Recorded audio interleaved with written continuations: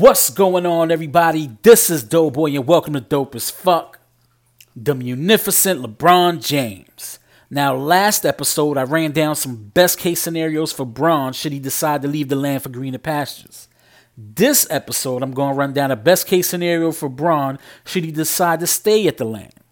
Okay, so as currently constructed, the Cavs will more than likely make their fourth straight finals appearance against the Warriors, but get bounced in 4 or 5 games tops. You know where I'm going with this, right? Operation Banana Boat. But to successfully execute this master plan, the Cavs have to be active this upcoming trade deadline. Rumors of a DeAndre Jordan, Tristan Thompson trade have been circulated for weeks, so let's start there.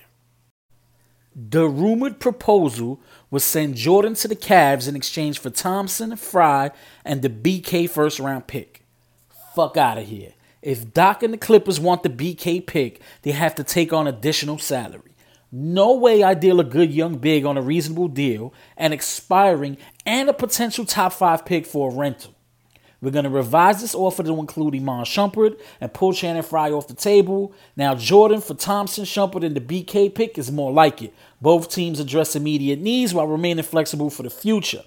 Minor shakeup for the Cavs. Probably makes them a sure shot favorite to come out the East, but still not enough to knock off the Warriors. Fast forward to the offseason. Bron opts out of his deal as expected. Fry, IT, Calderon, Wade, Green, Rose, and the newly acquired Jordan all come off the books. With the salary cap and hard cap set at $108 million and $130 million, the Cavs should have somewhere between $50 and $55 million to spend on free agents, and an additional $22 million to retain James and Jordan, meaning that they can go over the soft cap, but not the hard cap to keep their guys. So $72 million to $75 million total, give or take. My numbers might not be 100% accurate. I'm no cap guru. First order of business, CP3.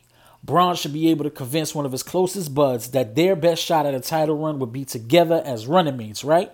Let's assume CP3 is on board, and seemingly Wade is too.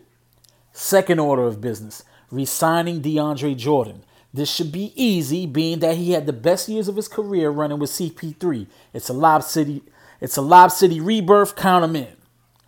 Third order of business, trading Kevin Love for Carmelo Anthony and a lottery-protected first-round pick. As good as Love has been, he hasn't quite played up to his potential.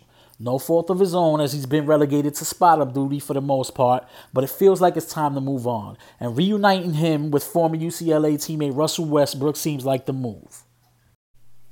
As far as Carmelo Anthony goes, he's still as good a scorer as there is in the league, and I'm convinced Bron and CP3 can get the most out of him. And last but not least, Bron.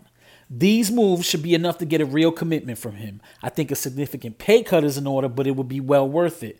A 4-year deal starting at about $23-24 million for him, CP3, and Jordan seems about right. Maybe a little less if Wade won't play for the veterans minimum. You round the team out with JR, Corver, Crowder, Calderon, Green, and you've got a juggernaut. Plus, I like this narrative a lot better than him skipping town again to join forces with some other superstars. In essence, this is no different. But like Fab said, the war story sounds way better when you cruise the troops. I'm out.